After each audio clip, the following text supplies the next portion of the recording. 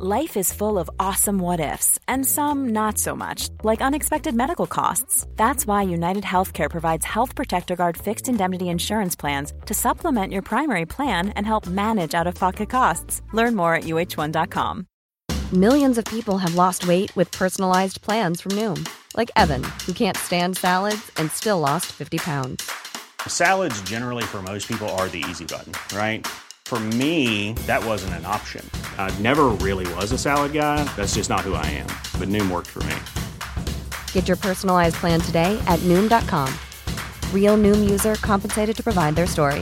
In 4 weeks, the typical Noom user can expect to lose 1 to 2 pounds per week. Individual results may vary. Everyone knows therapy is great for solving problems, but getting therapy has its own problems too, like finding the right therapist, fitting into their schedule, and of course, the cost. Well, BetterHelp can solve those problems. It's totally online and built around your schedule. It's surprisingly affordable too. Connect with a credentialed therapist by phone, video, or online chat, all from the comfort of your home. Visit BetterHelp.com to learn more and save 10% on your first month. That's BetterHelp, H-E-L-P.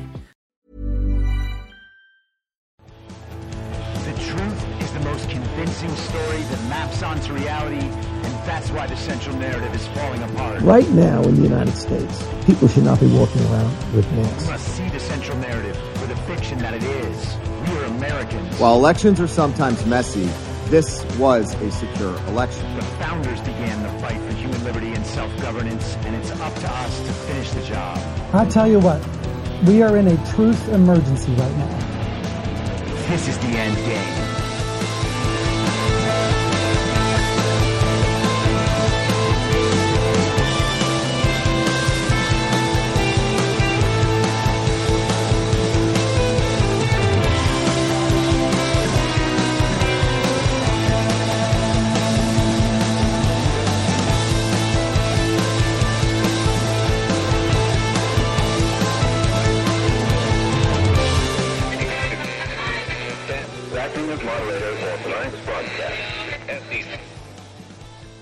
It's Tuesday, August 29th, 2023, the 951st day of dystopia.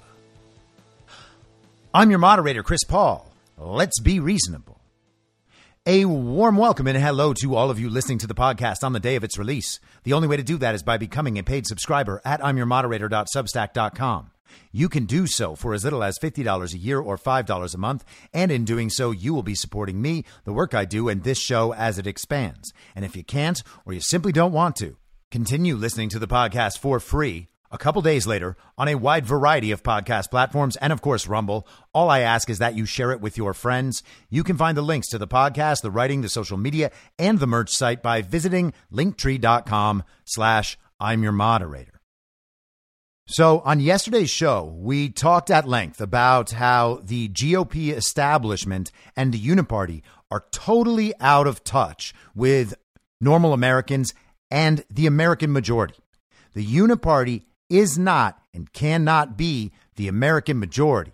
If it was, they wouldn't need the propaganda. They wouldn't need the censorship. They wouldn't need the political persecutions and prosecutions of their political opponents and those political opponents' supporters. And they wouldn't need to steal elections. All of that is indicative of a regime who has seized power by force and coercion and corruption and does not in any way govern with the will and consent of the American people.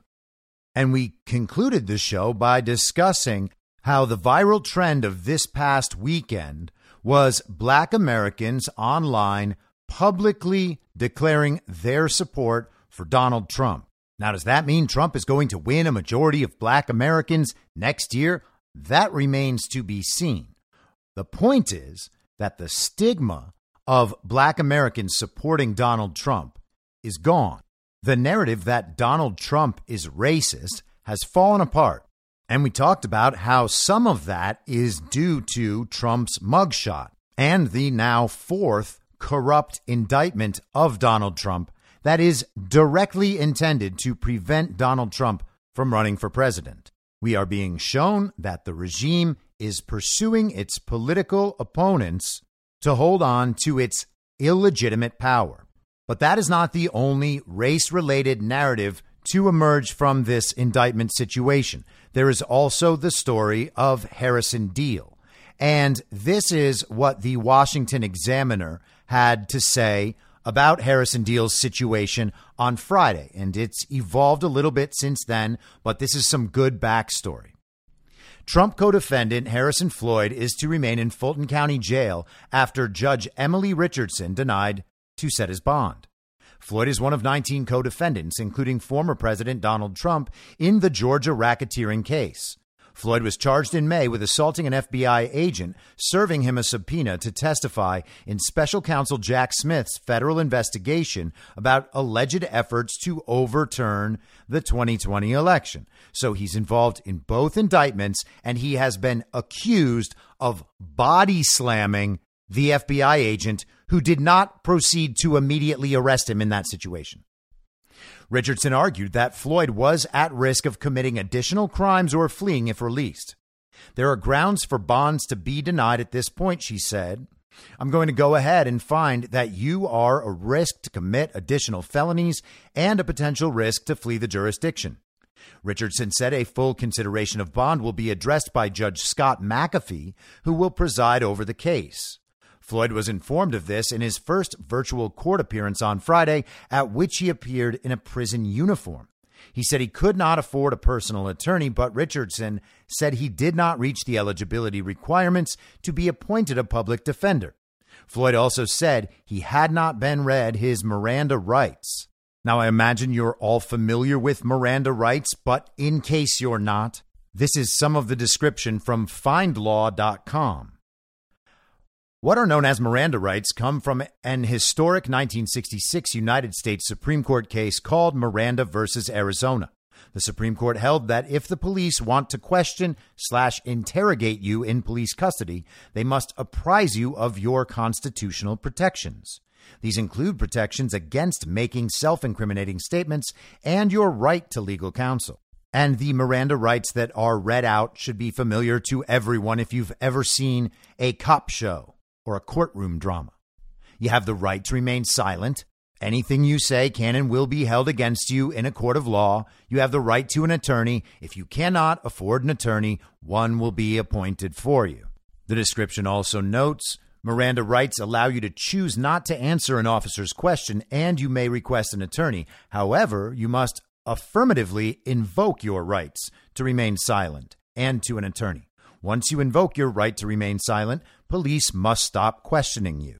To close out the Washington Examiner article, Floyd is being charged with violating Georgia's anti-racketeering law, influencing a witness, and conspiring to solicit false statements. That means he was planning with other people to get someone to lie, a witness to lie. The charges relate to an incident in which prosecutors claim Floyd tried to pressure an Atlanta election worker into admitting to committing mass voter fraud. And isn't it strange that the Washington Examiner, the conservative outlet, will not name who that witness is? Can you guess which Georgia election worker they're talking about? That would be Ruby Freeman. This is Robert Bose on War Room Yesterday with Steve Bannon. You have Harrison Floyd, and normally Bose comes on to talk about capital markets. Robert, Harrison Floyd is a patriot and a hero. Why is he still in this jail, which is one of the worst jails in the country? Why did, and quite frankly, I think the only black male that was part of this, why did they single him out for this? It's outrageous, sir. So, yes, Martin Luther King said, if there's an injustice anywhere, it's a threat to justice everywhere. Well, I can tell you Fani Willis is actually a threat to justice. So Harrison Floyd was on the phone call. He wasn't even in Georgia, and he was listening to Ruby Freeman blow the whistle on January 4th of 2021. Trevian Cuddy was there sitting next to Ruby as she did this voluntarily. Trevian said the federal people were in the station there with her. There was another young man, Garrison Douglas. He was sitting next to Ruby Freeman, but he's Brian Kemp's spokesman. He was not indicted. Very curious about that.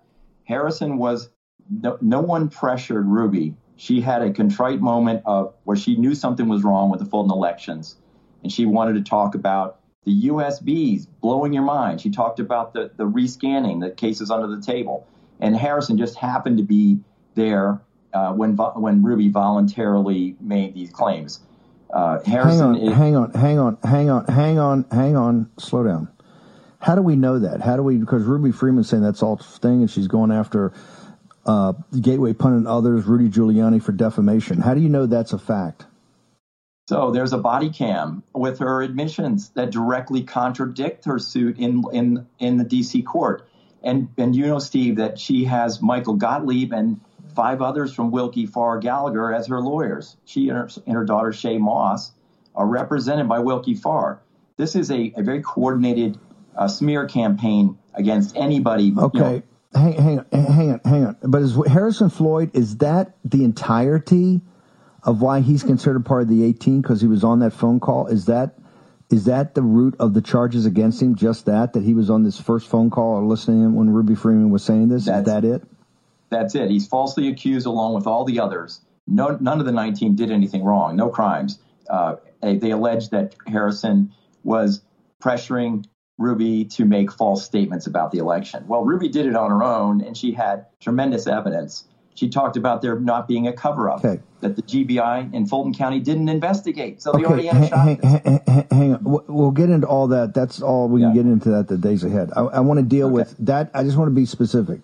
That is the charge that they're saying Harrison tried to force her to say something. And, of course, you say there's evidence and cameras, all that. We'll get to that later, Monday or Tuesday. Why is Harrison Floyd, why did the judge just say, you're not eligible for bail, you got to stay in this what they call one of the most dangerous jails in the country? Why is Harrison Floyd singled out from all the others that put a bond and were able to take off? Why did they single out the black man for this? It's incredible. I cannot believe it. It's outrageous that they did that. Now, she said falsely, this judge, Emily Richardson, said that he's likely to commit felonies again. He never committed any felonies. He was actually served a subpoena and did not assault anybody. He didn't body slam anybody. He was the FBI and the same 2 guys that got Navarro and Flynn, same 2 agents. They went after Harrison Floyd in Rockville, Maryland, tried to trip him. And then Harrison basically was in their face yelling at him. But that's not assault. And they didn't arrest him at the time. That's the interesting thing. So there was if these FBI agents wanted to arrest him, they would have done it at the time. So Harrison Floyd, his crime was being on a phone call with Ruby Freeman being the whistleblower that she is. And if she is truly a whistleblower and is under whistleblower protection, that really puts a whole wrinkle on the idea that Fulton County count, after the poll watchers had all been sent home, after everyone was sent home, after they were told that the counting was done for the night, really kind of makes that debunking look silly. And that body cam footage that he is discussing is available online. You can find it at georgiarecord.com. The headline is Ruby Freeman Body Cam Admissions Revealed in the Georgia Ballot Scanning Scandal. The date is Christmas Day of 2022. So Harrison Floyd was on that phone call. That is his involvement in this conspiracy. 2 FBI agents went after him, the same who pursued Michael Flynn and Peter Navarro. And it is alleged that he body slammed the FBI agents who did not arrest him. Because of that, he is being called a flight risk, and it is claimed that it's possible he's going to go out and commit more felonies. Now, he does have new legal representation at this point, and that new legal representation has noted that Harrison Floyd traveled to Fulton County from Maryland to turn himself in before Trump even went down and turned himself in. That is a very strange form of flight risk. And so the story we have, the takeaway in the counter narrative, is that the only black man involved in this quote unquote conspiracy is the one who is still being held without bond, while everyone else was able to go free.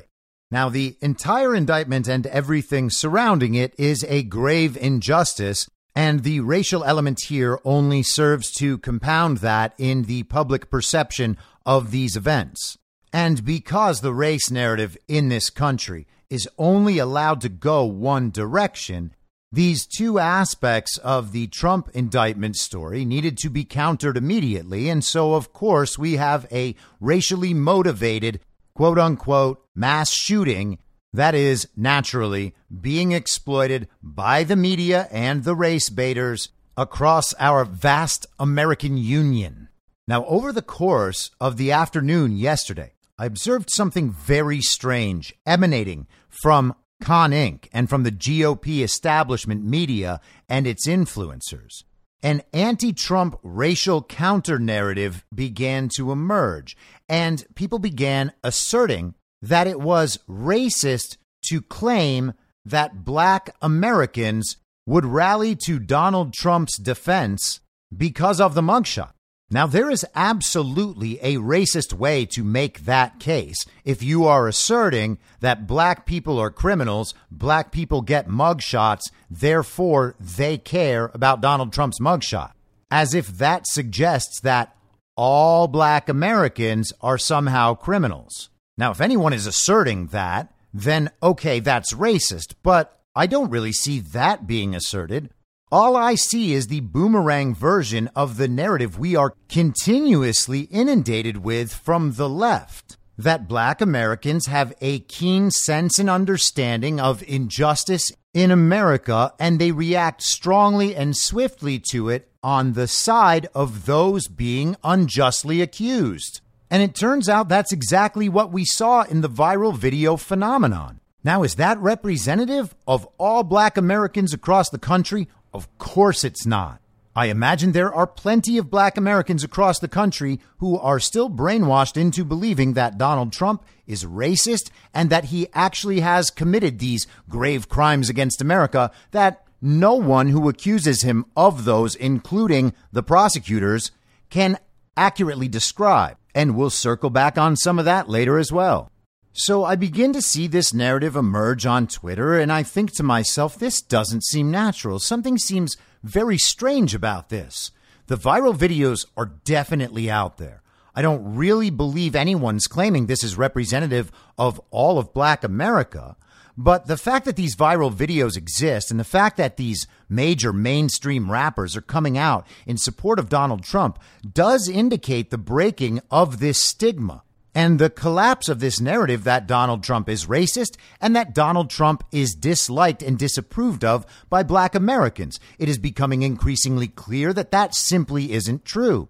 So when there is an effort online to disavow an emerging narrative like this, you have to wonder where it's coming from and why it's happening, because it doesn't reflect reality. It is quite obviously a defense mechanism for a damaging narrative that is emerging in the public mindset.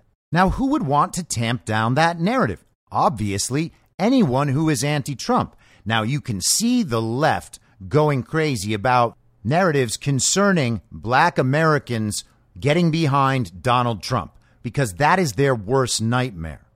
But why would we see so-called conservatives joining them in propagating that narrative? Well, it's because those so-called conservatives are primarily anti-Trump. They don't care about anything else. They certainly don't care about winning over the support of Black Americans, because right now online they are saying publicly that the Republican Party will never win the support of Black Americans. And they're saying that while simultaneously claiming other people are racist, which is strange because there are a lot of MAGA supporters out there who want to see Black American Byron Donalds as Donald Trump's vice presidential pick. But Con Inc. jumped on board with this, and many of them shared the same post. And it's from a man named Rob Smith, who is a Fox News contributor and has a website where you can donate to him called Stop Woke. He is going to be the woke fighter we've all been waiting for. Another mainstream establishment conservative who's going to take down the wokeness. And who knows that the only way to ever stop wokeness is by making sure that Donald Trump can never be president again, even though MAGA has done more to disrupt wokeness than any establishment conservative could ever dream of doing. Now, why does Rob Smith have nearly 300,000 followers, most of them not real, on Twitter? And why does he get these Fox News appearances? Well, it's because he's black and because he's gay and because he's a veteran and because he claims to be a conservative and he makes quasi-conservative arguments on Fox News and on his Stop Woke website. And that's it. There's no other reason why anyone cares about this person's ideas, because they're not new ideas. They're not good ideas. They're just those ideas coming out of the mouth of a gay, black, conservative veteran and absolutely nothing else. He literally trades on his identity. And as you're about to see, he believes he can speak for black Americans. So let's see how he thinks of them. Your favorite influencer will never tell you that black people will never vote Republican in any real numbers. It's not happening, folks. Trump did everything to get the black vote in 2020 and only got 11%. The Platinum Plan was great. It was real. It was an honest effort and still got him very little. 2024 numbers will be the same. You guys have no idea how toxic the Republican branding is in the black community or the onslaught of Dem propaganda blacks receive virtually everywhere we go in media. Think they're watching cable news? Ha! They're on The Shade Room and Hollywood Unlocked and watching Breakfast Club. That is Charlemagne the God's show, where Joe Biden said, if you don't vote for me, you ain't black. Where they're getting Dem propaganda day in, day out. The fact that most of you will not know what any of those things are shows you how culturally out of touch most conservatives are with where blacks actually consume their messaging. The best Republicans can hope for, and I'm being 100% honest, is that blacks get fed up with Dems and refrain from voting for them. That is realistic and where things are trending with the awakening that is happening. But only a fool would think these people will just vote for Republicans after a lifetime of propaganda pushing them against it. Anyone actively pushing this idea is selling you a dream. And he is quote tweeting a post from Citizen Free Press that says the energy is shifting, showing polling support for Donald Trump among black voters. It shows that in 2020, supposedly 8% of black Americans voted for Donald Trump, with 91% voting for Joe Biden. The 2023 Fox News poll from the middle of August, the 11th through the 14th, shows 20% support for Donald Trump and 61% for Biden. Now, we talked last week about the problems with all of these numbers. There is no reason to believe the voting percentage from 2020. There is no real reason to believe that the polls are accurately reflecting the opinion and belief of black Americans right now. But it certainly is shifting. So we have gay, black, conservative, Fox News contributor and attention farmer Rob Smith suggesting that reported results of elections prove that there is no way Donald Trump can win the support of black Americans. All of this reaction you're seeing to the mugshot is actually racist. And if you're buying into the idea that black Americans could be convinced to support Donald Trump, you're racist. Listen to the Fox News contributor as he tries to convince you that black Americans only care about Democrat propaganda. They're all consumed with watching The Breakfast Club. They don't have thoughts of their own. Now, naturally, I had to reply to him, and I said it's weird to say this and also know there is massive election fraud in the country. It's like you don't know what you're even saying. And he responds, there was not enough election fraud to change the 2020 election. Trump underperformed with whites, and the black vote didn't increase enough to offset it. I know exactly what I'm saying, but please keep listening to people who lie to you for their own benefit. Now, this is a rather astounding claim coming from someone who makes a living lying to people on mass media for their benefit, for the benefit of the regime that is paying him. He is asserting that people who believe Joe Biden did not actually receive 81 million real lawful American votes and want to do something about it, people who believe that our elections are stolen, believe all that as the product of people who are lying to us for their own benefit. You see, we're all suckers and rubes. just like apparently all black Americans who are too busy watching The Breakfast Club to understand that they're getting played. Now, you could take Rob Smith at his word. A lot of establishment conservatives say very similar things. Yeah, there may have been some fraud, but it wasn't enough to change the outcome of the election. That is the sort of lie they tell each other. And because they've all agreed to lie about it, they'll all nod and say, yeah, you're right about that. Gosh, I wish we would fix the elections, but the only way to do it is by electing people in this rigged election system. And then once we give them power and benefit from this system, they're going to tear that system down. This is very standard fare among uniparty right standard issue villagers. And they think it is smart and rational because they see uniparty right influencers like Rob Smith and like DeSantis simps telling them that it makes sense. Rob Smith is asserting that anyone saying the no-no words about the election is lying for his or her own benefit. And I assume, of course, that that would be me, and I'm believing my own lies, I guess, for my own benefit, while I am misleading myself and ultimately harming myself. Got it. Okay. Well, okay. Also, we're talking about a situation where you are highly incentivized to say that the election was free and fair, safe and secure, and that the reported results reflect the will and intent of the American voters. And you are severely punished and censored, and they try to destroy your life if you're saying what I say. But we're all sucking up the lie for our own benefit.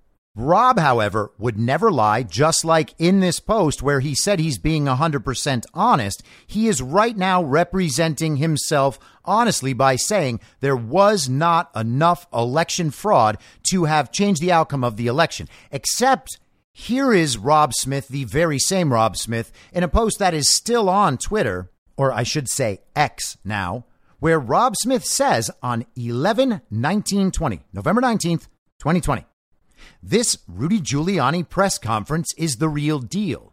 This election fraud is not some fringe conspiracy.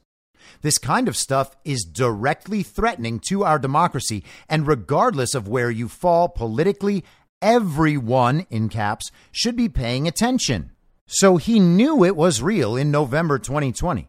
He knew that Rudy's press conferences and hearings were representative of real Americans and their experience witnessing election fraud and the proof they had on video, in documents. The many varieties of proof were not a quote unquote fringe conspiracy. They were real. Well, he has gone back on that statement completely, totally reversed himself. Did the debunkings work on him? Did he figure it out? No. There's no evidence of that whatsoever. He simply stopped talking about it. And now he has the opposite opinion. And he is working very hard to stop wokeness. In fact, he's so committed to stopping wokeness that he knows we must ignore election fraud altogether in the service of winning a rigged election next fall. And Donald Trump can't do that. So is he supporting Donald Trump next year, even though he pretended to in 2020? No, he sure isn't. I mean, unless Trump gets the nomination. And then, of course, he goes back to being a good conservative who right now says Donald Trump is telling the big lie and tearing down our democracy. But next year, we'll realize that Donald Trump has a little R next to his name. And Rob Smith's very deeply held principles dictate that he must vote for anyone if that person has a little R next to his name. It's like all those people out there blaming Trump for the vaccine. They are accusing him of participating in genocide, but also say that they will be happy to vote for him in 2024 if he is the Republican nominee. Because all that matters is beating Joe Biden. Not that genocide thing. We're just using that to harm Trump right now. Would they ever admit that? Of course not, because they're liars. It just happens to be an inescapable conclusion of what they're doing. Now, yesterday I mentioned that roly-poly little dork Steve Deace. I'm told his name is Deace, by the way. I have a very astute listener who corrected my pronunciation on that. It's not Steve Deace, it's Steve Deace, apparently. And she let me know that Steve Deace, after the election of 2020, knew that the election was stolen and announced on his show For the Blaze that he was going to stop talking about it in order to protect the jobs of the Blaze employees, because he was worried that they would all lose their platform and lose their livelihoods if they told the truth about election fraud. He is just one of the many, quote unquote, conservative influencers in the country who would freely admit that they wanted to protect their platform rather than tell the truth about the usurpation of the United States of America. And again, he can't come out and say that clearly. So he figures out a way to portray himself as heroic for refusing to talk about the usurpation of the United States of America. He's actually doing it to save other people's jobs. And now, of course, he is one of the biggest Ron DeSantis simps out there, pretending that that usurpation no longer matters. Well, on Twitter last year, 2022, October 27th, just days before Donald Trump whispered the first DeSanctimonious and all of these people went absolutely insane, Steve Deace tweeted, "The 2020 election was stolen and a majority of Americans know it." Well, yeah, that's true. So why are you trying to help get rid of the man it was stolen from? And of course, they have some answers for this. So let's talk about these answers, because it's important that we're able to get through and navigate this conversation, because they keep repeating the same points. This is also why it is so important and so telling to continually ask people, do you believe that Joe Biden received 81 million real, lawful American votes? Just ask the question like that. Use those words.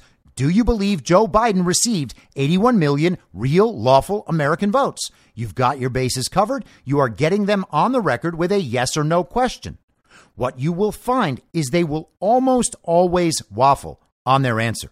They will try to distract to something else. They will try to give the Rob Smith answer and say, well, I know that there was some fraud and he probably didn't get 81 million, but it wasn't enough to overturn the results of the election. Ask them how they know that it wasn't enough, and they'll have no answer. They will immediately revert to a lower level argument. They will not answer the question directly because they do not know the answer to the question. They will immediately revert to saying, well, if there was enough to overturn the results, Trump wasn't able to prove it. And the court cases prove that. And the certifications from 50 states prove that. And the certifications in the House and Senate confirm that. But none of those things actually confirm that. None of those things confirm that. None of those things confirm the lawfulness of those votes, the realness of those votes, the fact that they're from Americans, and no one can check the votes. We've seen that to be true over the course of 3 years. Real audits have not happened. There was a forensic audit in Maricopa County, Arizona, and that discovered tons of unlawfulness and destroyed evidence. Far more than enough to have changed the reported results of that election. And the same holds true for all the swing states. But these are the things that get said. And if you respond and let them know this, they will eventually get mad and they will immediately switch topics again. They're not prepared to discuss any of these things because they are not able to adequately navigate their way through that conversation. The fact that this is true on an issue of this great importance should tell you all you need to know about these people and where they stand. There cannot be a more important issue than the votes of everyone not counting and the fact that the nation has been usurped and now is being led by an illegitimate government that is working in league with a global regime. That portends the end of America, and these guys are making jokes about creepy little dudes on Bud Light cans. So you ask, do you believe Joe Biden received 81 million real lawful American votes? And what do they say? Well, if they say yes, then they are either stupid, ignorant, or lying. There is no other way around that. There is absolutely no justification for believing Joe Biden got 81 million real lawful American votes. It cannot be substantiated, which is why they don't let anyone check. Reported results of elections are not proof that the underlying votes are real or lawful or American. They just aren't. The only proof of that lies in the votes. And without being able to check And without having transparency in the system, there is no reason in the world for any responsible, faithful American to possibly believe that's true. And the truth is, people haven't really thought it through, and they haven't really checked. Some people did check, and they immediately believed all the debunkings and fact checks because they wanted it to be true that Donald Trump actually lost and that their point of view actually does represent a majority of Americans. But it doesn't. And again, they didn't check. They read the fact checks. They read the debunkings. They didn't apply that level of scrutiny to the fact checks and debunkings themselves. They never looked to try to find the real evidence or the source documentation beneath all of that. Steve Deace himself went along with the lie a few weeks ago that Rudy Giuliani knew his claims to be false in Georgia. Nothing could be further from the truth. All Rudy did was stipulate for the purposes of litigation that his statements could be assumed to be false to advance the litigation. That is not anywhere close to an admission that they actually were false. Not anywhere close to that. But these DeSantis simps will still repeat those storylines because it buttresses their case. If they go out and make the case that Joe Biden really is legitimate, then it's just blatantly obvious that they're supporting someone other than the duly elected president, which makes them complicit in the underlying crime, which is, hey guys, treason and sedition. They're aiding in the overthrow of the United States of America in league with a global regime looking to subsume the United States of America into that global regime forever. This, again, is unavoidable. So people have trusted the TV, trusted the basic logic that Trump wouldn't have lost all these cases if there was really evidence of fraud, even though the evidence was basically never shown. And the cases were dismissed on procedural grounds. And that was enough for them. Or they read debunkings and fact checks, and that was enough for them. None of them actually checked, trying to prove the claims correct, giving the benefit of the doubt to those claims and seeing if they could substantiate them. No, they only looked for ways that they could cast doubt on those claims and suggested that because there is doubt, the claim remains unproven and therefore the claim should be ignored and dismissed, even though the stakes are the usurpation of the United States of America.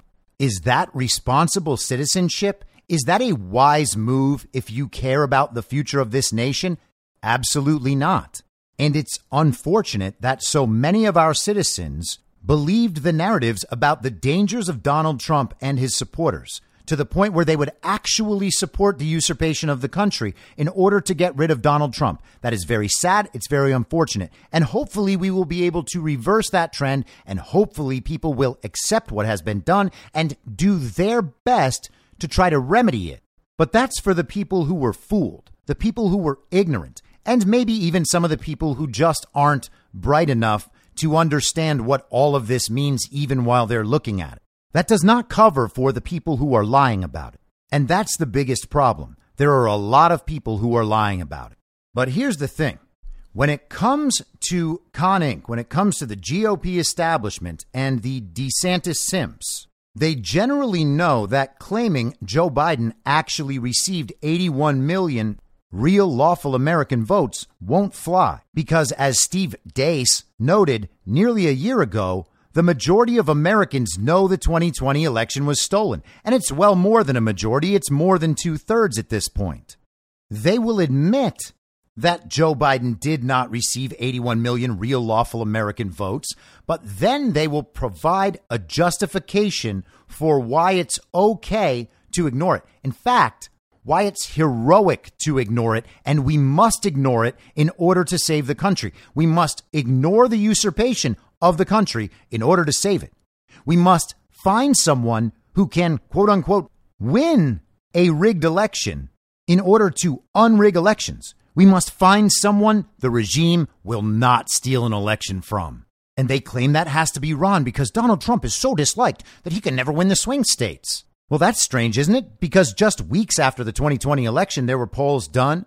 If you knew about the Hunter Biden laptop at the time, would you still have voted for Joe Biden? And something like 16-17% of Biden voters said no, they would not have. Well, that'll fix it right there. If the reported results were actually real, and they're not, but that would fix that problem right there. So would the shift in Hispanic support. So would the shift in Black American support. So would the shift in union support.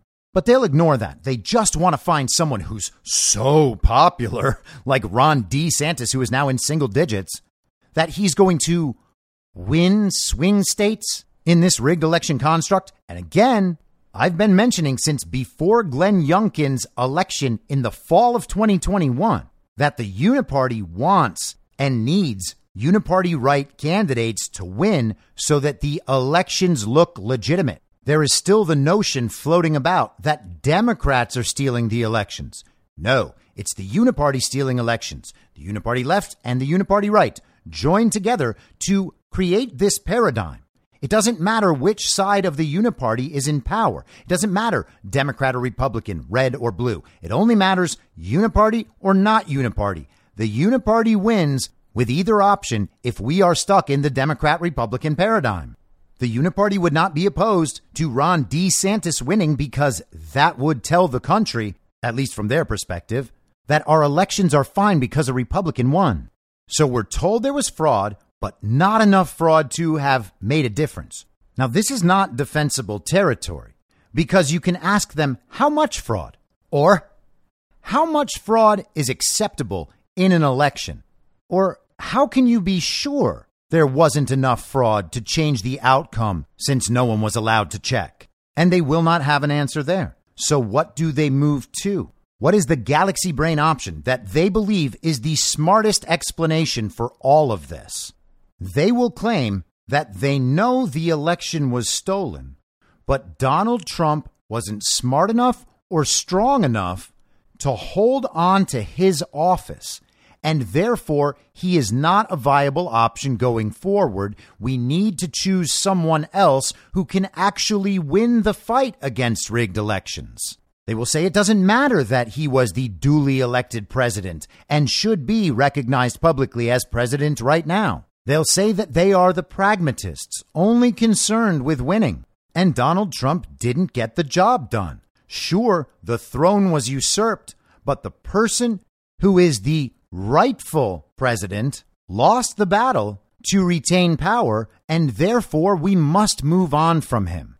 And they will say this while claiming that they supported him remaining in power, because that's the only way that they can make a claim like that, at least in good faith.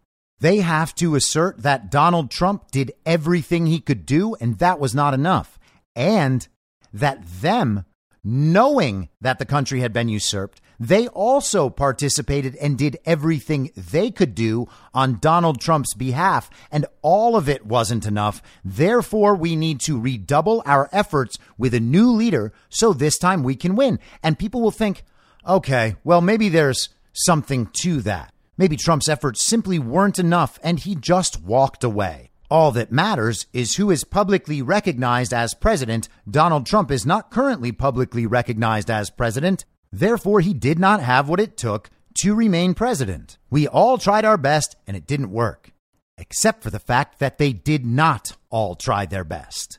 Most, if not all, of the DeSantis simps were at some time never Trump. The ones who actually supported Donald Trump with any level of authenticity, and there are not many, were the Ben Shapiro Daily Wire types who were sometimes Trump. That's even what Ben Shapiro used to call himself. They would reward Trump with nice words when he did the right things for the Uniparty, and they would insult him the rest of the time. And they would talk about how he's dishonest, how he's incompetent, how he's stupid, how he's a man of low character, and how he cares only about himself. So they would occasionally give him a little credit for occasional policy wins when the interests aligned with the Uniparty right's political agenda in support of the global regime. And the rest of the time, they were telling their audience that Donald Trump is a bad and stupid man, and all of the people in the sometimes Trump camp were so much smarter, so much more competent, and so much more responsible. And in fact, they were the strongest people. They're the people who could actually get the job done. And while Trump does some good things, if you really want a lot of good things, you need to return control to the Republican establishment that has given away our country over the last 4 decades. It is what they did prior to Trump becoming the nominee in 2016. They did not throw their full support behind him. Outlets like National Review proudly declared they were never Trump. Then they all pretended to be sometimes Trump while he was in office. They tried to cater to Trump supporters because they would have all lost their platforms otherwise. They would have had to come out publicly and be never Trump, and then no one would have ever taken them seriously again. They would have been seen as the Lincoln Project. And then, of course, we remember where they stood in 2020. Donald Trump had the little R next to his name, therefore they supported him. But that whole time where they were supporting him, they were also telling everybody how incompetently he was handling the very deadly pandemic. He was causing too many problems. He was saying all the no-no things. He was spreading conspiracy theories and disinformation. But they still wanted him to be president. Sure, he would fail spectacularly in a very deadly pandemic situation, but he's still better than Joe Biden. At least until it is announced that Joe Biden, quote unquote, won, and then they need to protect our democracy. For the following 2 years, they called MAGA supporters dangerous and stupid and incompetent and accused us of insurrection, believing the big lie, falling for all of it, being Russian stooges, being the reason why we lost the 2022 midterms.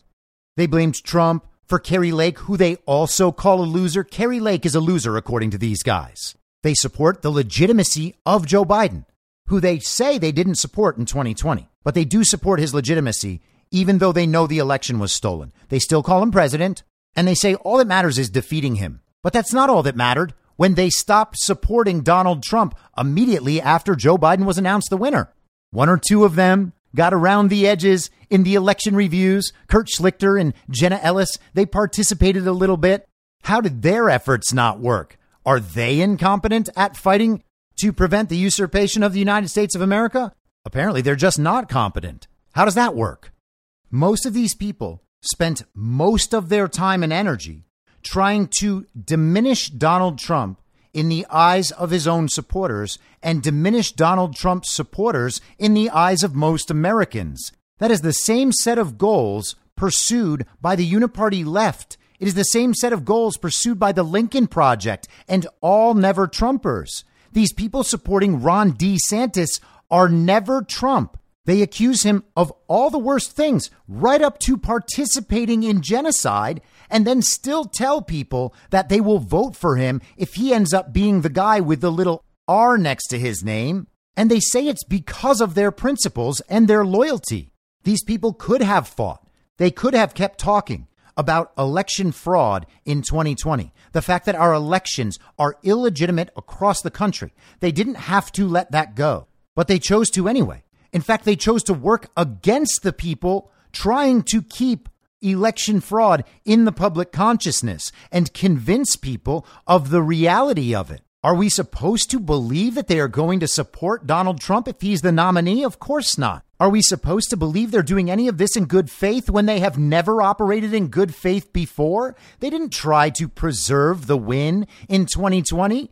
They tried to help the regime in supporting Biden's legitimacy. So when they claim that all they care about is winning, it is blatantly a lie. When they claim that their real motivation is the understanding that Donald Trump couldn't get the job done, but they can, they are not saying that in good faith because they did not rally to the support of the duly elected president. Their galaxy brain take only serves to further expose their complicity. These people are liars and frauds and should not be taken seriously. I went after one of the lead DeSantis simps last night. He is one of the people who always gives this galaxy brain explanation. He helped fight election fraud, and it just wasn't enough because Donald Trump is incompetent and stupid and not as strong as him. He's the real pragmatist. He knows how to win. He's ready to get the job done, and he knows that the only way to win a rigged election is to support Ron DeSantis, the only person that the regime will allow to win a rigged election. He quote tweeted a post from a normal American. He said, "This is silly. If the account is real, then she is frustrated. She's taking it out on other Republicans because we at least pay attention. The real enemy, the Democrats, won't. This is all her cope. And so I quote tweeted Kurt Schlichter, DeSantis simp, and wrote, I love when the uniparty right tells you the uniparty left is the real enemy while they're making it clear that you're their real enemy. And that is Kurt's normal thing. Quote tweeting posts from small Trump supporting accounts so that he can have his 430,000 plus, mostly fake, followers attack that person. That is what the quote tweet thing is being used for by these people. They want their followers to go attack this other person. Again, the effort here is the demoralization of Trump supporters. He is treating normal Americans who support Trump as the enemy.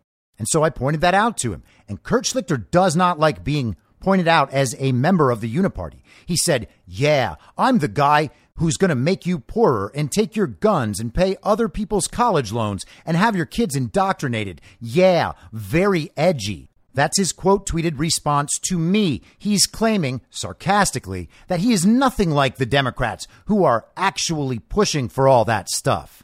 No, he's the controlled opposition that allows it. He supports all the people who have allowed that stuff to fester for 4 decades now. And so I quote tweeted him again in response and said, you're supporting the usurpation of the United States of America. You're exactly that guy. Yes, everyone sees it except you retards. And he did not like that.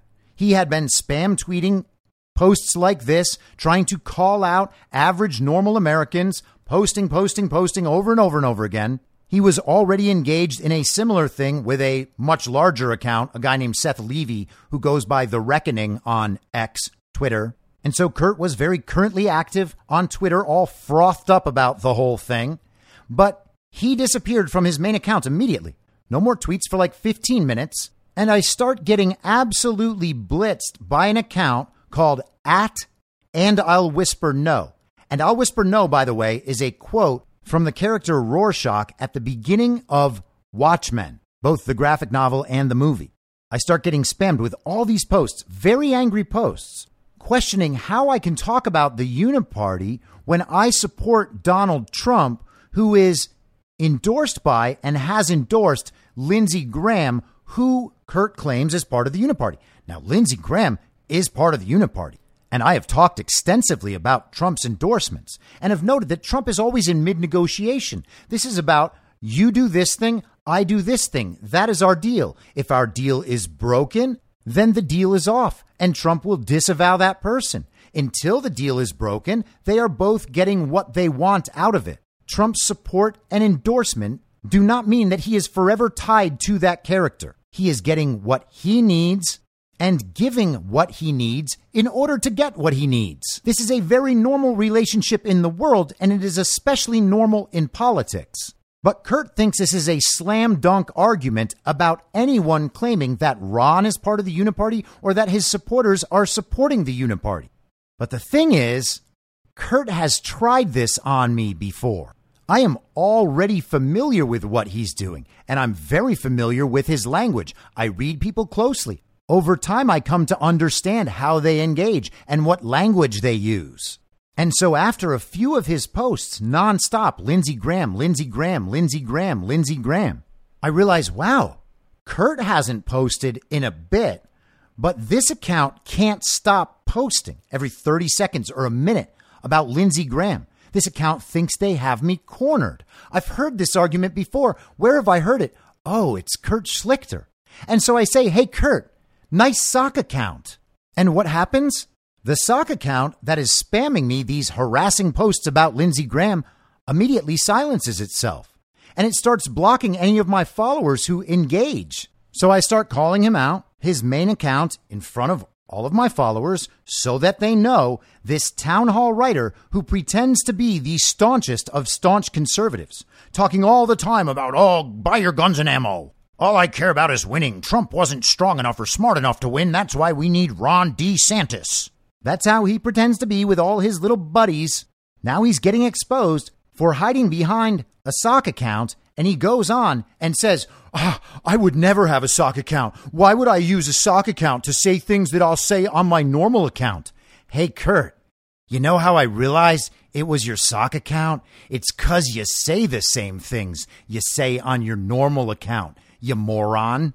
None of this worked for him at all, of course. He got completely called out, completely caught. He recruited the little army of Ron bots to come help him. That didn't work. And then just for good measure, I searched his feed for Watchmen, and it turns out he's a Watchmen fan.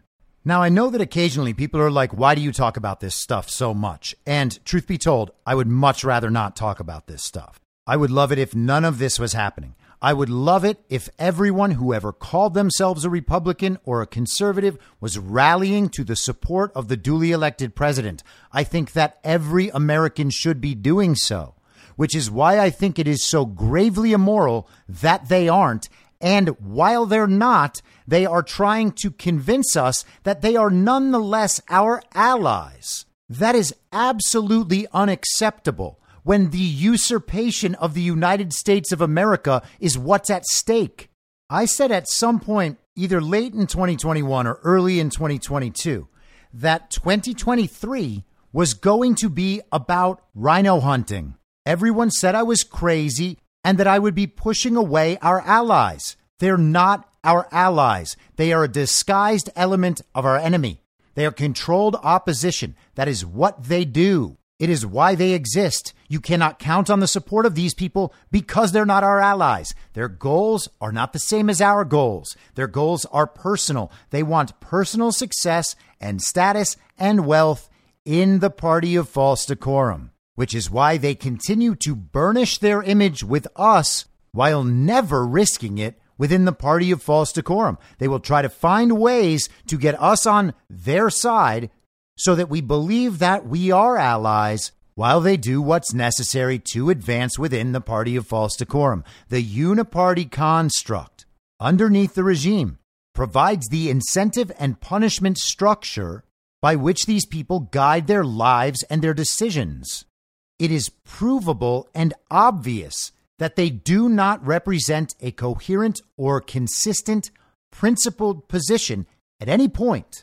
If you fail to support the duly elected president of a sovereign nation of which you claim to hold allegiance in favor of the incentive and punishment structure of a global regime that can only necessarily tend toward communism, you cannot pretend that you are a conservative or that you are, quote unquote, on the right. You are only controlled opposition, and the people who fall for it are made useful idiots by the regime. That is what the construct actually is. And it doesn't matter if you have a little R next to your name, or if you've always voted for Republicans, or if you voted for Trump twice. It doesn't matter who you voted for. It matters what you're doing now. It matters whether you stood up to be counted and expressed your voice and said clearly, I can see that our nation is being usurped through widespread election fraud that compromises our government in full at every level across the nation, because that's what we're dealing with. Our elected officials are illegitimate, which means that everything they do is similarly illegitimate. And it's a shitty situation that I wish didn't exist, but it doesn't change the reality. And until that situation is dealt with, the situation in our country remains unsustainable. Now, I don't want to make today a super long episode, but I still have a few more things to get to because this is an important subject. It is time that people realize these quote unquote conservative media figures and influencers are not on your side. I've been saying it for years. People think I'm nuts. People think I am harming my ability to advance within the conservative media sphere. I don't care about that. I don't know what could possibly be clearer at this point. I don't care what any of these people think of me. I don't want to work with them. I don't want to work for them. I think they are all lowlifes.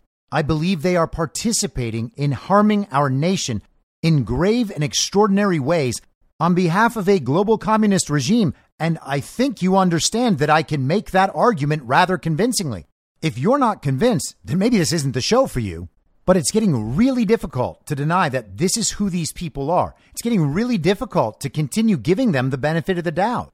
And all of this is only made stranger by the fact that what really set Kurt off, or what seemed to set him off last night, is when I said, I sincerely hope that this is a pro-Trump red team op. The only bit of hope I hold out for these people is that. And if him going absolutely bonkers was him convincing me that it's definitely not a red team op, well, I guess that worked pretty well.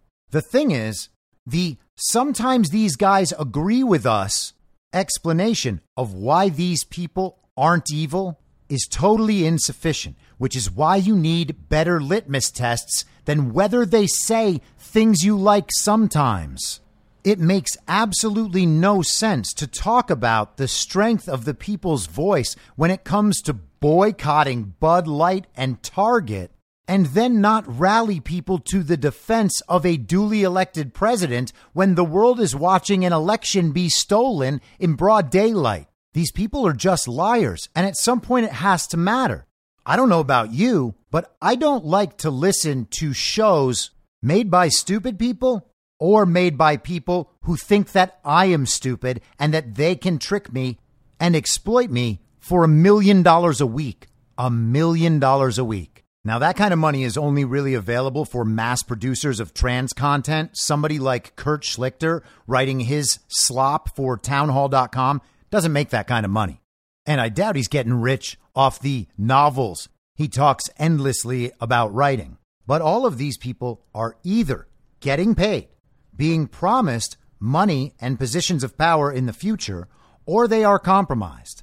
There's not much else to say. I remember being at CPAC watching Kurt Schlichter run around the place with John Cardillo as they tried to hold court in the hotel bar for hours and hours, hitting on women and spreading rumors about how the attendees of CPAC were really disappointed in Donald Trump because he gave up on them and gave up on the country. That rumor came directly from Kurt Schlichter. But let's talk a bit about the candidate, Ron DeSantis himself. Yesterday, we talked about how Ron had a disastrous debate performance. That was clear to absolutely everybody, although they have revised their story and they're now saying that Ron won, even as his poll numbers continue to slide. And Donald Trump reports that there are rumors that Ron might drop out of the presidential race and then attempt to run for Senate, primarying Florida Senator Rick Scott. The Ron campaign sent Ron back to Iowa so that he could pretend to play baseball for a photo shoot on the Field of Dreams. And then he McCained himself back to Florida so that he could deal with these two important crises, the shooting in Jacksonville and this tropical storm Idalia that we are told might be a devastating hurricane tomorrow. And hopefully it is not. I noted yesterday that Ron gave a couple statements in reaction to the shooting. He said that it was totally unacceptable that race was a factor in this murder. He said that apparently within moments of the killing, a manifesto was revealed. That manifesto showed that there were racial motivations for this killing. Ron knew all of this to be true, and he came out and reaffirmed the official story on the shooting, a race-based shooting. Black support was rallying to Donald Trump, and the regime needed to let everybody know that Republicans are still racist and they still want to shoot black people. Now, I know it is a sensitive subject for some people whenever any doubt is cast over any element of one of these shooting stories, because they believe it is insensitive to the victims to question these stories, to question the official story at all. They think it is cruel to the families of the victims to wonder whether the victims were killed or even existed in the first place. We're talking about people we have never heard of before, who we are now told are dead, and we are not allowed to question it, no matter how much fake news we get, because it's insensitive to the families. And, oh, hey, by the way, remember last week when we talked about the assassination of Yevgeny Prigozhin of the Wagner Group? The Daily Mail just published an article today with someone claiming that Prigozhin is still plenty alive. Now, do we know if that's true? No, we sure don't. Do we know if Yevgeny Prigozhin of the Wagner Group ever even existed and is not a clever deep fake? No, we don't. So we don't know anything about that. You know who looks bad? The fake news, which is just a reminder that we should be exercising extreme skepticism at all times with these stories, which is what I am doing. And it is even more important to do that when elements of the story seem unnatural and seem exploitative. Ron DeSantis giving a statement on the afternoon of that Jacksonville shooting that confirms the manifesto within hours of the shooting, while Ron's return to Florida is being used to show him as a responsible, competent governor. That's good reason to suspect the story in its entirety. But he's not the only one exploiting the story. A CNN Chiron last night read, "New video of gunman entering site of deadly racist rampage." Is that a sensitive headline? Is that taking this story seriously, or is that exploiting the story? And how about this little segment on CNN? Spoke with my colleague Juliette Kayyem. She used to be an official with the Department of Homeland Security. And she told me that Jacksonville specifically is a breeding ground of neo-Nazism, that they have been tracking this and seeing this. I mean, what can you tell me and tell us about the climate there in Jacksonville with these hate groups? Well, I think the federal government and the Justice Department are going to have to do a better job and exercising exactly where these hate groups exist.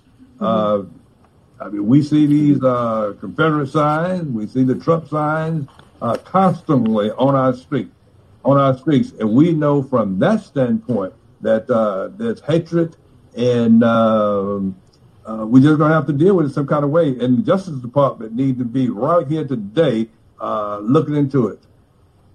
Isaiah Rumlin, we so appreciate the time, and we're so sorry for the loss in Jacksonville and the community is experiencing in the days to come moving forward. So Juliette Kayyem, formerly of the Department of Homeland Security, says there's a rise in neo-Nazism in Jacksonville. In fact, it's a breeding ground. And CNN's guest, a man named Isaiah Rumlin, who is the president of Florida's chapter of the NAACP, says they see Confederate flags and Trump flags on their streets, which means that, quote, "We know from that standpoint that there's hatred and we just going to have to deal with it in some kind of way." Now, why would we believe the official story about this shooting? Well, Ron has come out and said there was this shooting. It was racially motivated. There is a manifesto. I have read that manifesto. Just kidding. Someone told me about that manifesto, and we have to assume that the manifesto exists and that someone read it and told Ron. But Ron has confirmed that the shooting is real and that the race element is real. And despite Ron getting profusely booed while speaking in front of the urban Jacksonville community where this happened, while promising money to a councilwoman who then covered for Ron in thanking him for the money, Ron is on the ground in Florida, handling the problems and understanding the very sensitive race element. And then on CNN, what do we have? Oh, there is a race element. In fact, the race element, it's Trump supporters. Now, let's imagine for a second that Ron hadn't confirmed any of the elements of this story. What would it seem like? Just another one of those exploitative mainstream media narratives about a shooting. And think about this. This is the same mainstream media who lied about a pandemic, lied about masks and lockdowns, lied about vaccines, lied about mail-in ballots, lied about George Floyd and Breonna Taylor and Jacob Blake, lied about the riots that followed them and called them mostly peaceful protests. They lied about the election. They lied about the very violent insurrection. They've lied for years and years about immigration. They lied about the Ukraine war. And now they're about to start another very deadly pandemic. But we're supposed to imagine that they would never lie about a shooting because it's just too sensitive a subject. And if we question it, then we are actually being cruel to the families of the victims, even though there's no part of any of it that we can actually verify. Do I wish it wasn't like this? Do I wish that we could trust that the things we were told were actually true? Yeah, that would be a much nicer world. Unfortunately, it's not the real world, and it's not going to be the real world anytime soon. It's probably not ever going to be the real world. And because it's not the real world, it's not responsible for us to pretend that it is. We actually do have to question all of these things, especially when we are watching society react as a result of things that might be complete and total fictions. Would 2020 have been different if people had taken some degree of skepticism about the George Floyd story? Yeah, that would have been a lot different if people didn't believe that. But they did, and look what happened. You can't question it. If you question it, you're racist. That's what the celebrities were telling everybody. And everybody knows that celebrities are smart and good people. That's why they're so famous. And sure, their literal job is to say whatever they are told to say.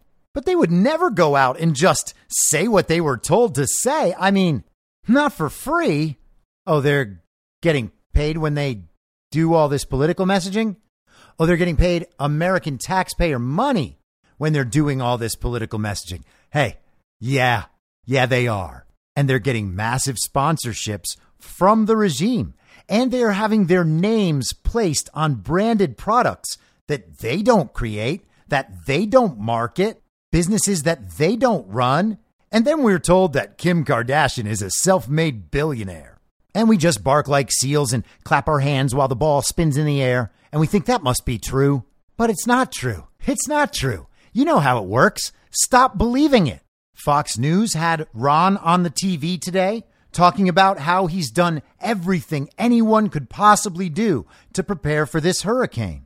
And you really got to take note of these events that are being set up to make Ron look like the best governor ever. He just McCain's his way back to Florida to take care of these events. Now, is it possible that I am being led by my anti-Ron bias? Yep, it's possible, but I don't think so. And at this point, I think it should be clear that my anti-Ron bias is well justified. And let's also take note of the fact that we were told about how California was going to get wrecked with this massive Pacific hurricane, something that hasn't happened since like 1939. And then the hurricane ends up being nothing but a bunch of rain. And if that happens with this storm that Ron just McCained his way back to Florida to be able to handle, if your eyebrow doesn't raise understanding that the regime has been trying to set up this Gavin Newsom versus Ron DeSantis dichotomy, I don't know what you're paying attention to. And for the record, I have no problem with you exercising extreme skepticism when it comes to the things that I say. That is what you should do. You should be reasoning for yourself and discerning for yourself. And I hope that my show helps you do that, or at least helps you understand the process by which I do that so you can apply it on your own. But dismissing things as impossible or suggesting that they're always just some random occurrence does not work in this day and age. These are stories being told to you by media outlets representing the interests of and funded by some of the most powerful transnational corporations in the world, all of whom are partnered with the global governing bodies like the World Economic Forum. They are telling you what they want you to believe so that you will go along with their agenda for the world. That is the entire purpose of the mainstream media. It is not to tell you what you need to know so that you can navigate your own life successfully. They don't care about that. They don't know you. For the most part, they despise you, which is why depopulation is part of their agenda. So by all means, be skeptical of me, but be skeptical of them. Don't be skeptical of me because I am too skeptical of them. That's just you biasing toward the default explanation, the official story, as delivered by the media. There is nothing about the media's story, about the default explanation, that should be biased toward. It can be entirely fake from the bottom up. There is no requirement that any element of it is real. These are the people telling you that these massive fires are being caused by climate change. What part of that story is real? That is only an intentional manipulation and exploitation. But let's turn to the man that very same media tells you received 81 million real lawful American votes. The man they said represented a return to decency, for whom they claimed the adults are back in the room. This is Congresswoman Nancy Mace. One thing you did tell me, and this is what you said last time you were here with me, you said that it's, forget 20 million, it's 50 million. And this is based on documents that you've seen that we have not seen yet. So is it still 50 million? Is it more now? I mean, what do you know? It's staggeringly high. It's definitely more than 50 million. It's staggeringly high. I'm not allowed to share the confidential information in the suspicious activity report sitting at the Treasury right now, but the amount of money we were talking about is staggering. And the fact that mainstream media has just ignored this, swept this under the rug and said all of this is normal. This is probably the most corrupt president in U.S. history. And I don't say that lightly. I mean, I come from a very purple district, but the double standard here is very obvious. There's two different standards of justice in this country. And, Joe Biden ought to probably have a mugshot when this thing is said and done. And I want the American people to see all the evidence that we have. Now, that is not new information. That is a rerun, but an important rerun because that narrative is actually reaching mass understanding in the public. Joe Biden and his family have profited to the tune of at least tens of millions of dollars by selling the power of his political office. And that's just what's in these suspicious activity reports. That stuff related to Hunter Biden and the laptop, that doesn't include the decades of political corruption prior to Hunter ever getting involved at that level. Joe Biden was a corrupt politician in Delaware for decades before he became Barack Obama's vice president. Yesterday on X, formerly known as Twitter, the journalist Wendell Husebo from Claremont and Breitbart wrote, "Breaking: National Archives possesses about 5,400 emails and records linked to President Joe Biden's email aliases. The email aliases Robert Peters, Robin Ware, and JRB Ware were used to share government information and discuss business with Hunter Biden and associates, according to the Southeastern Legal Foundation, which filed a lawsuit to compel the agency to turn over the info. Robert Peters' alias raised concerns among Republicans in particular since 2021, as it is unusual for government officials to use an obscure government network with an alias linked to the DOD. Now, Marco Polo, in the report on the Biden laptop, has these Biden aliases in there. So again, this is a rerun. This information has been available for well more than a year, as has the critical information on Biden family corruption. All of it was available before the election of 2020. Husebo continues, quoting, "All too often, public officials abuse their power by using it for their personal or political benefit. When they do, many seek to hide it." Southeastern Legal Foundation General Counsel Kimberly Herman told Just the News in a statement, "The only way to preserve governmental integrity is for NARA to release Biden's nearly 5,400 emails to SLF," that's the Southeastern Legal Foundation, "and thus the public. The American public deserves to know what is in them." Now, NARA, the National Archives and Records Administration, that's the organization that got upset that Donald Trump wasn't giving his personal property, his personal and presidential records, over to them quickly enough, which is what caused the raid at Mar-a-Lago. Husebo further notes in Breitbart, "The Robert L. Peters alias received an email in 2016 that CC'd Hunter Biden about Ukraine. The email, which Comer says the committee already saw, includes an attachment with the vice president's schedule, indicating that he had spoken by phone to then Ukrainian President Petro Poroshenko.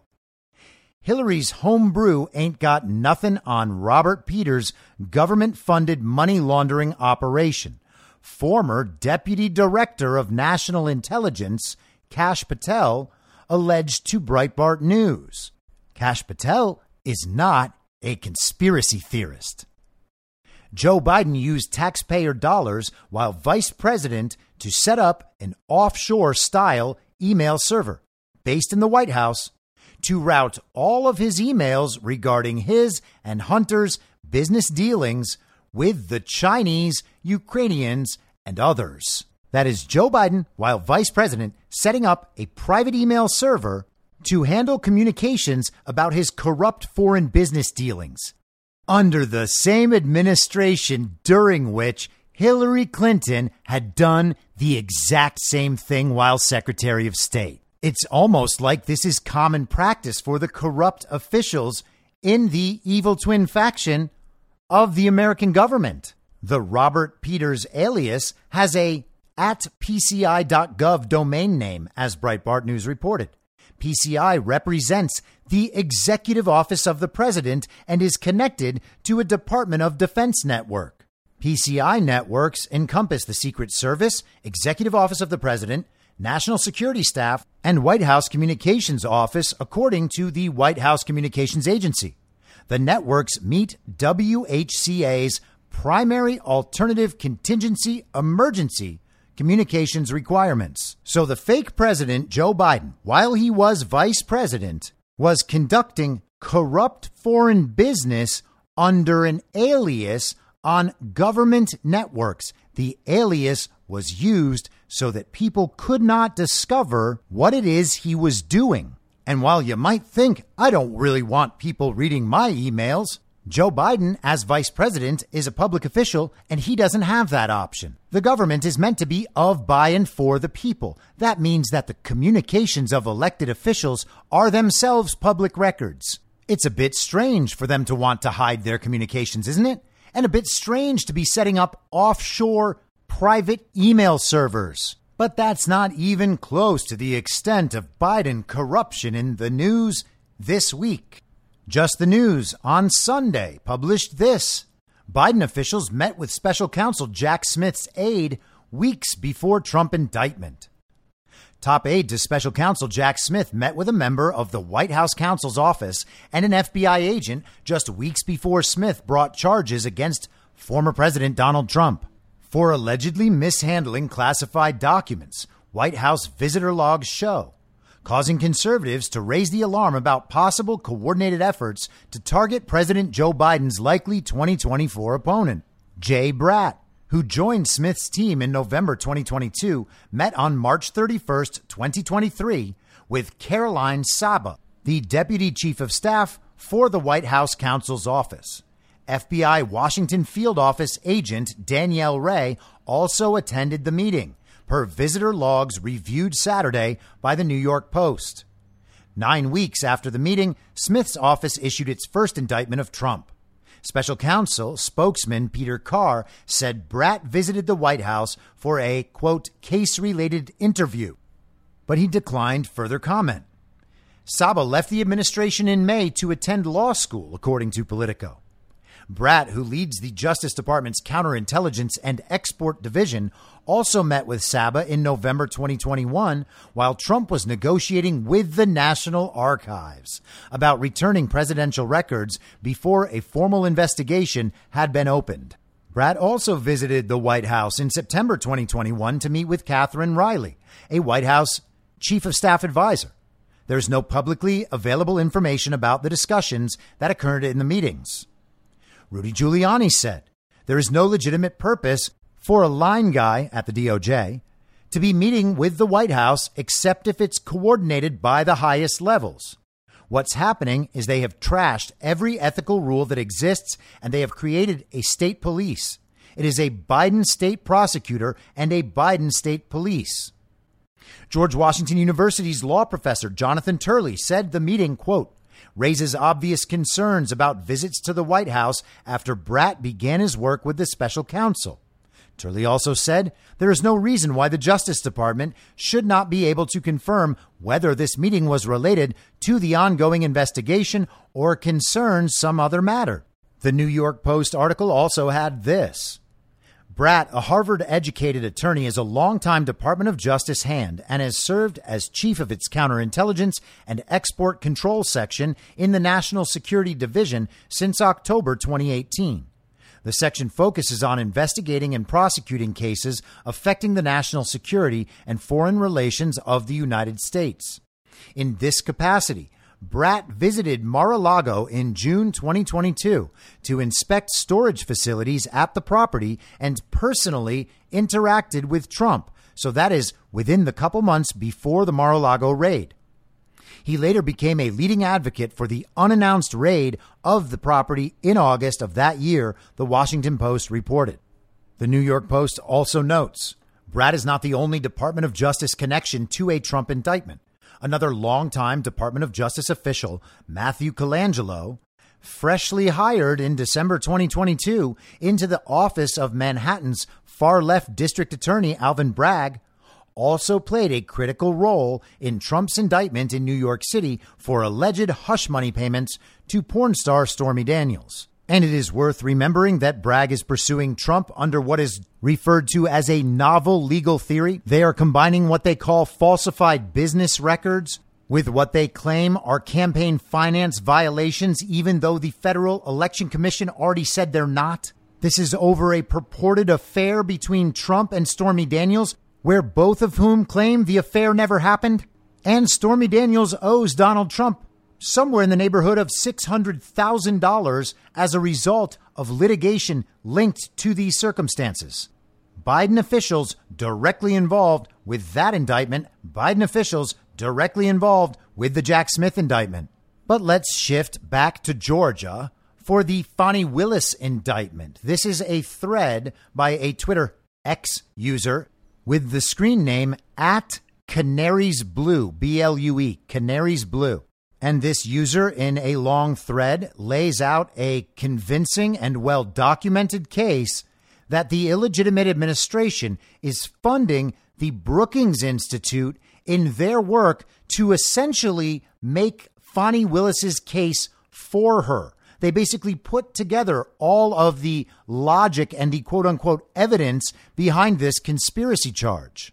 You can find this by going to the info stream on Telegram, t.me/veryreasonable, and using the search feature and typing in Brookings, or you can go directly to that account on Twitter/X @CanariesBlue.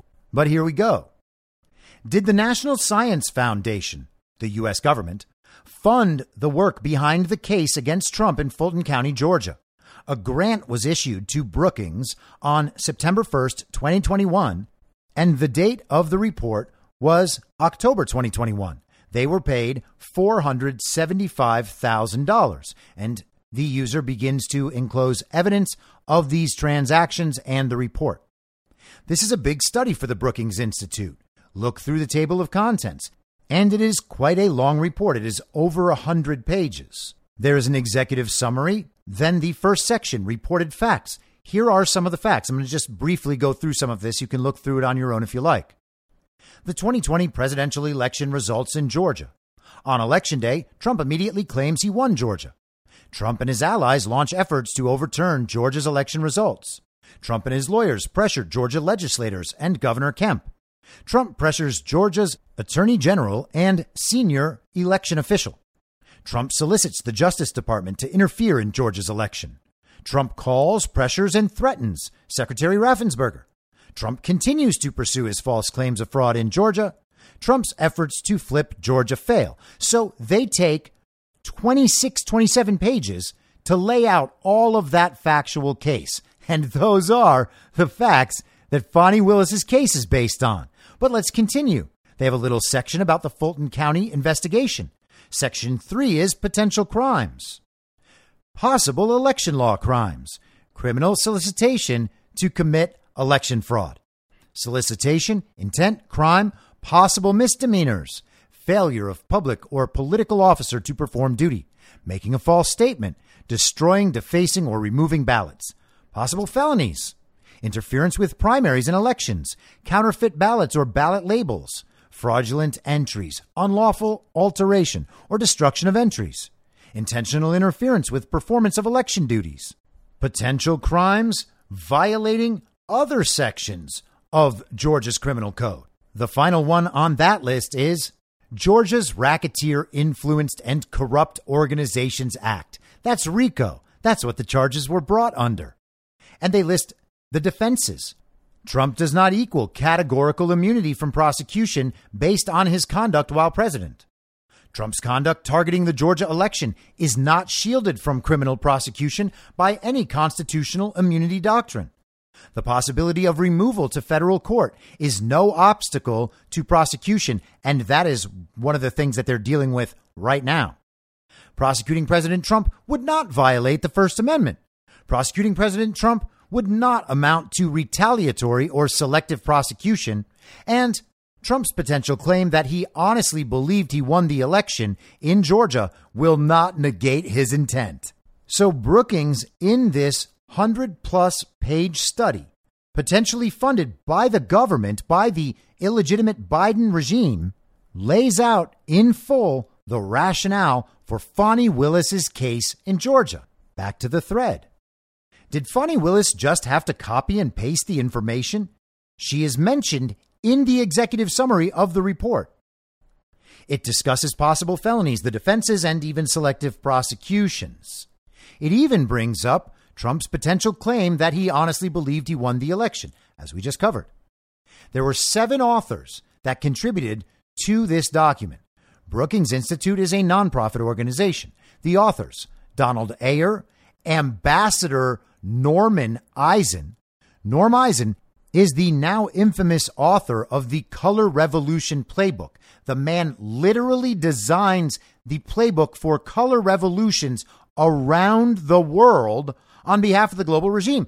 And I know you might think that is an extraordinary claim to make, but the way to solve that problem you're having right now, thinking I'm crazy, is to simply research it for yourself. Among the other authors, Gwen Keyes Fleming, Colby Gallagher, Jason Harrow, Joshua Matz, and Raymond Tolentino. And then Canaries Blue goes on to lay out evidence of each and every one of these authors appearing on cable news shows and writing articles in mainstream regime propaganda outlets, arguing for Donald Trump's guilt in all of these scenarios. He has each and every one of them participating in these sorts of efforts, making appearances and writing articles arguing Trump's guilt.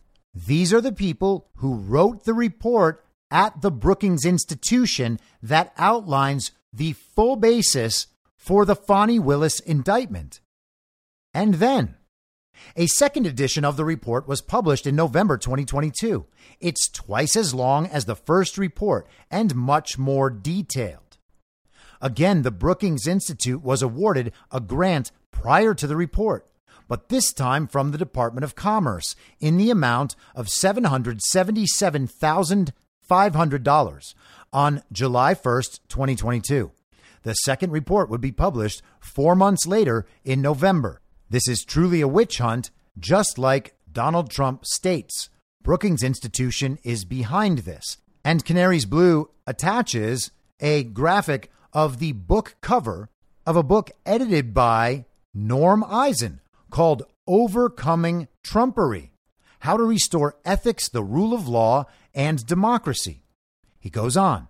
Victoria Nuland's husband, Robert Kagan, is an author and senior fellow at Brookings. No coincidence here.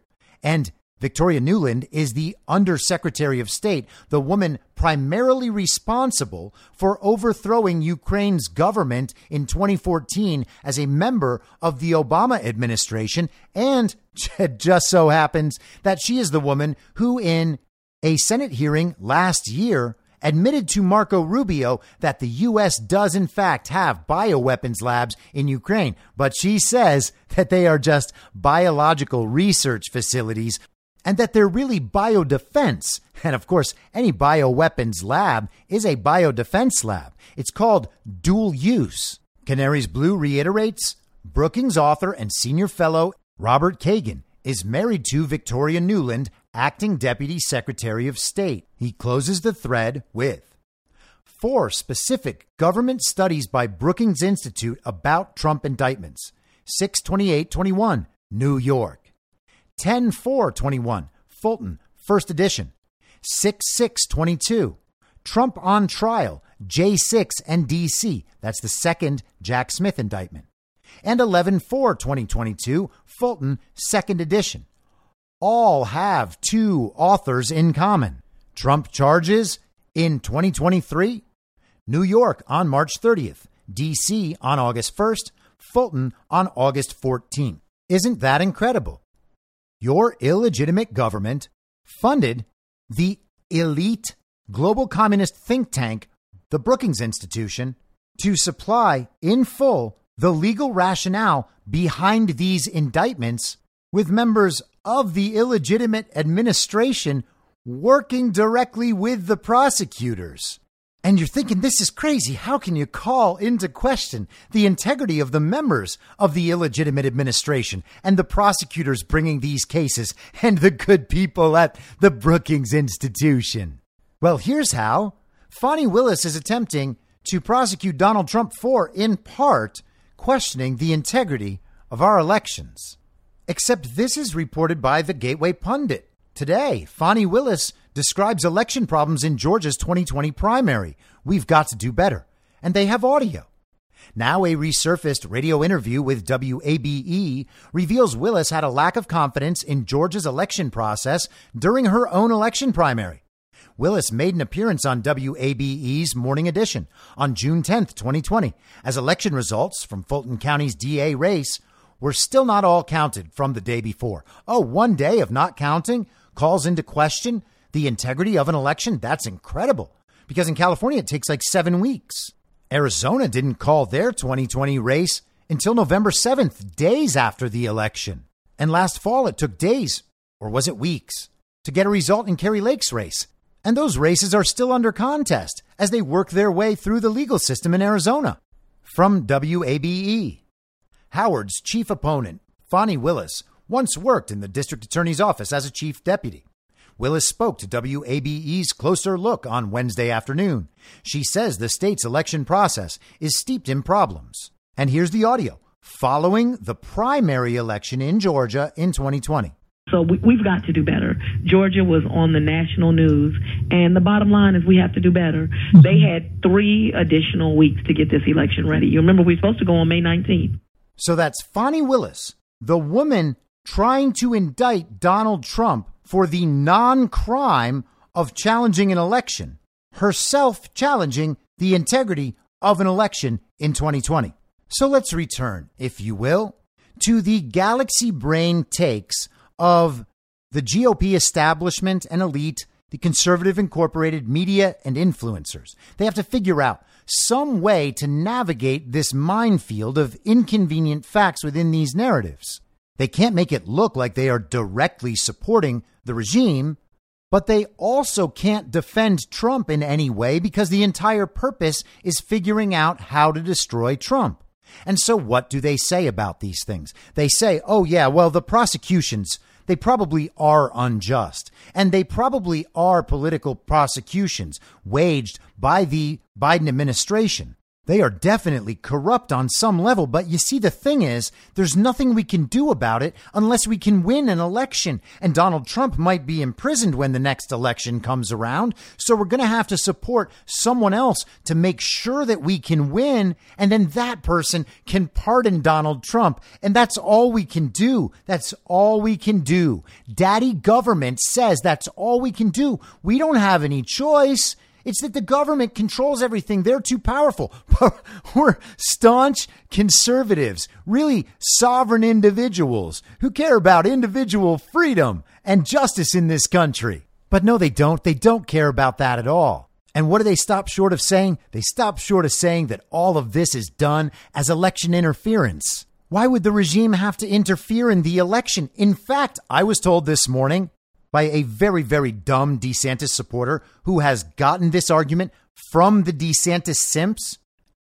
Donald Trump is actually being supported more after these indictments, and the Democrats want Donald Trump to be the nominee so that they can defeat him in the general, which they already plan to steal, by the way.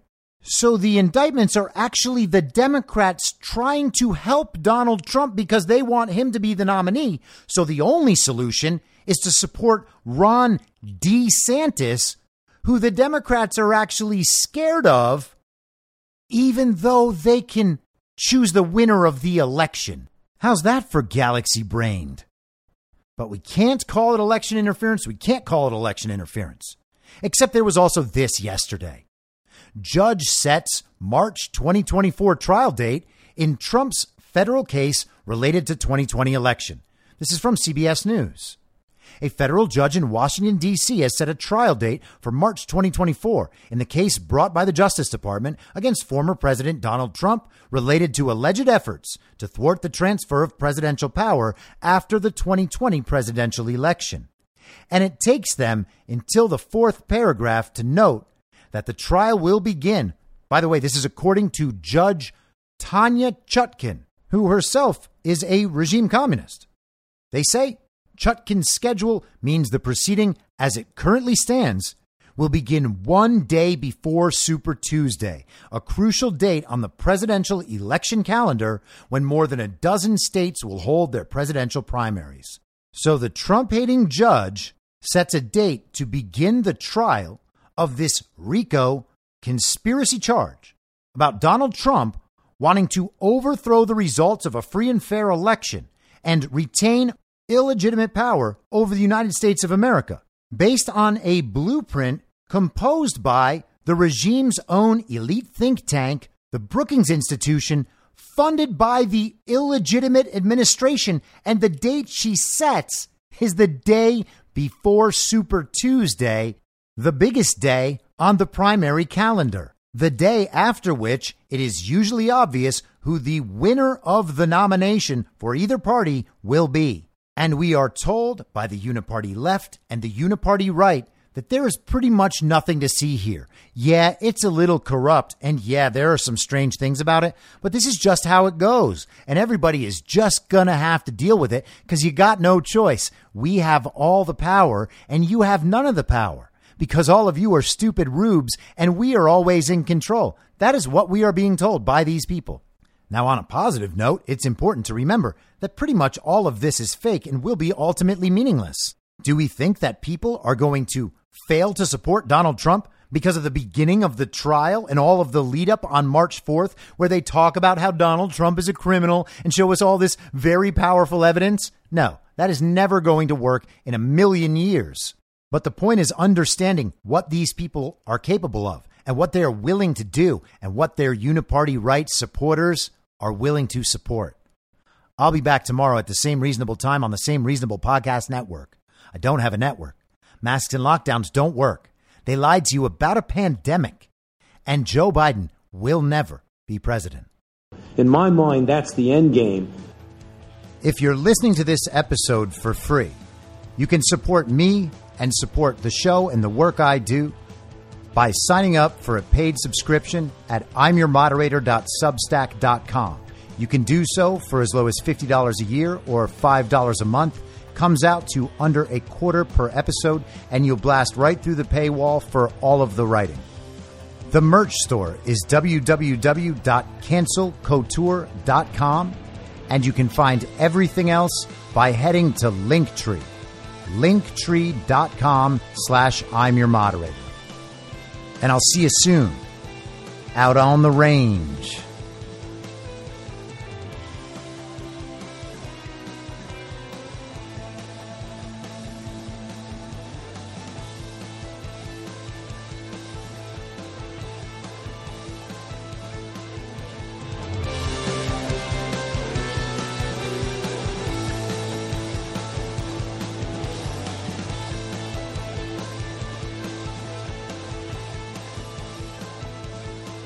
It's high noon.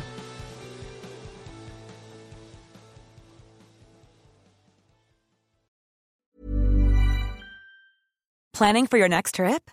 Elevate your travel style with Quince. Quince has all the jet-setting essentials you'll want for your next getaway, like European linen, premium luggage options, buttery soft Italian leather bags, and so much more. And is all priced at 50 to 80% less than similar brands. Plus, Quince only works with factories that use safe and ethical manufacturing practices. Pack your bags with high-quality essentials you'll be wearing for vacations to come with Quince. Go to quince.com/pack for free shipping and 365-day returns. Planning for your next trip? Elevate your travel style with Quince. Quince has all the jet-setting essentials you'll want for your next getaway, like European linen, premium luggage options, buttery soft Italian leather bags, and so much more. And is all priced at 50 to 80% less than similar brands. Plus, Quince only works with factories that use safe and ethical manufacturing practices. Pack your bags with high-quality essentials you'll be wearing for vacations to come with Quince. Go to quince.com/pack for free shipping and 365-day returns. Mom deserves the best, and there's no better place to shop for Mother's Day than Whole Foods Market. They're your destination for unbeatable savings, from premium gifts to show-stopping flowers and irresistible desserts. Start by saving 33% with Prime on all body care and candles. Then get a 15-stem bunch of tulips for just $9.99 each with Prime. Round out Mom's menu with festive rosé, irresistible berry chantilly cake, and more special treats. Come celebrate Mother's Day at Whole Foods Market. In my mind, that's the end game. Thanks for listening. If you'd like to follow what I'm reading and thinking throughout the day, you can do that by downloading the Telegram Messenger app and going to t.me/I'm your moderator. On social media, you can follow me on Truth Social, Getter, and Gab at I'm your moderator. I also have channels on Rumble and BitChute. If you'd like to follow the writing, you can find me at imyourmoderator.substack.com. The merch site is cancelcouture.com, or go direct, shop.spreadshirt.com/cancel-couture. If you'd like to support the podcast financially, the best place to do that is Ko-Fi. Go to ko-fi.com/I'm your moderator. And all of these details will appear in the show notes with each episode. I'll see you soon down on the range.